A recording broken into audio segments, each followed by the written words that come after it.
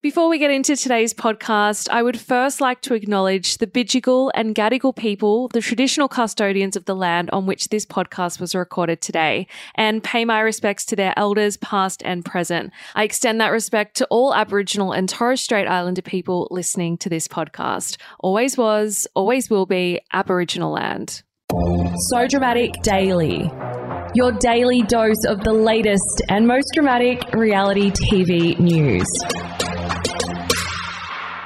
Welcome to So Dramatic Daily. I'm Megan Pistetto. Coming up today, how Australian Survivor queen Liz Parnoff plans to spend her shiny $500,000 cash prize. Kyle Sandilands has been forced to undergo sensitivity training after cooked comments about the Paralympics.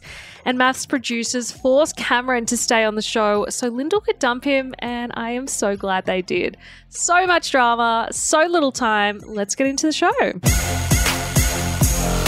Australian Survivor Heroes vs Villains winner Liz Parnoff has revealed what she plans to do with her rather modest $500,000 cash prize. The Olympic pole vaulter told the Daily Telegraph that she wasn't sure how she was going to spend the $500,000, and girl, I would not have a clue either. She said, "I feel like the last 24 hours have just been an absolute blur. And what to do with the money, I don't even know. I think I just really want to be sensible with it, and I want to, hopefully, invest into something. Plus, I just want to be able to help my parents and give back to them after everything they've done for me growing up." We love a selfless, sensible queen, and if it was up to me, the money would have already been gone by now. Cameron Woods was reportedly forced to stay on Married at First Sight until the final vows, despite wanting to leave a month earlier. According to Yahoo Lifestyle, the 27-year-old carpenter was told he had to see his storyline through as producers wanted his on-screen wife, Lyndall Grace, to dramatically dump him, and that she did. The couple were struggling halfway through the experiment as Cameron refused to show the accountant any affection. He also showed no signs of compromise when discussing their future as a long-distance couple. Lyndall could tell that the relationship wasn't going anywhere, so she teamed up with producers to fight for Cameron just so she could brutally dump him at the final vows. A source told Yahoo Cam wanted to leave for 4 weeks before the final vows, but producers said he had to see his storyline through. He and Lyndall both knew it was never going to work and they weren't going to carry on outside the experiment. Producers just kept him in to humiliate him in the end, and I can't say I'm mad about it. After serving Cameron's head on a silver platter, the former bride took one final stab when she refused to listen to his vows in what is definitely one of the most iconic moments in MAFS history. Now, Cameron isn't the only MAFS contestant who's claimed that they were forced to stay on the show this season. Allegedly, producers also manipulated Bronte Schofield into staying till the bitter end with her husband Harrison Boone.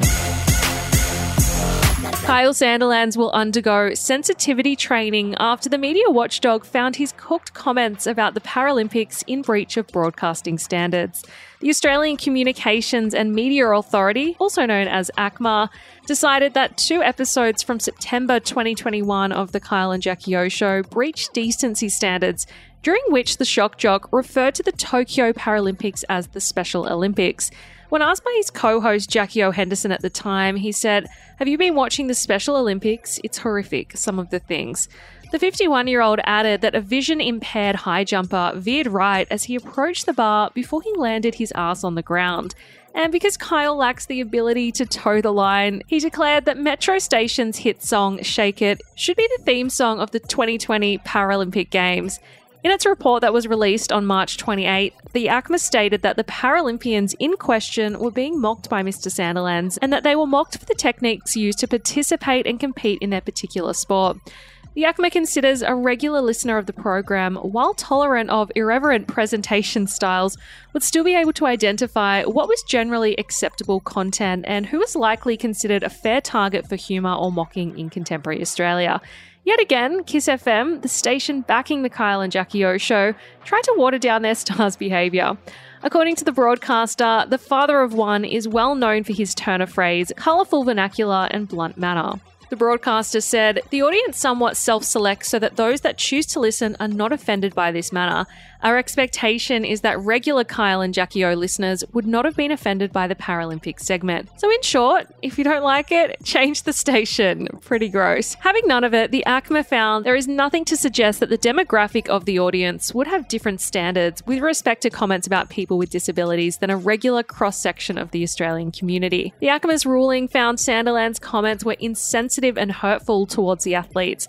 They were also offensive to the average moderate person in the broader community, including the regular audience of the program, who would have been aware of the potential impact of these comments, not only on the Paralympians that were being described in this manner, but on the wider group of people in Australia with disabilities.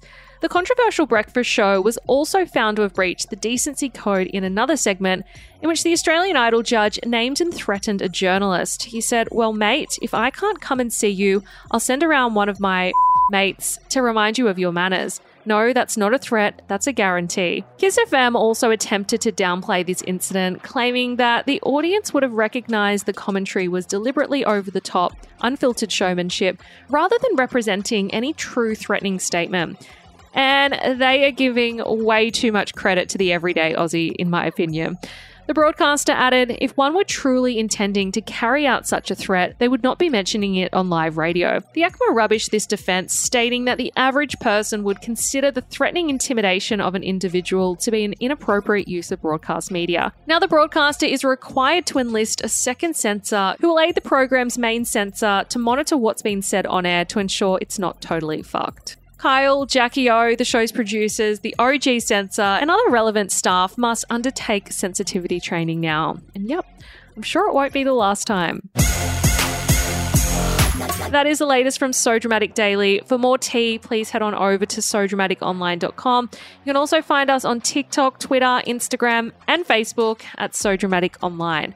I will see you guys back here, same time, same place tomorrow, if not before. Ciao for now. Kind regards. So Dramatic Daily.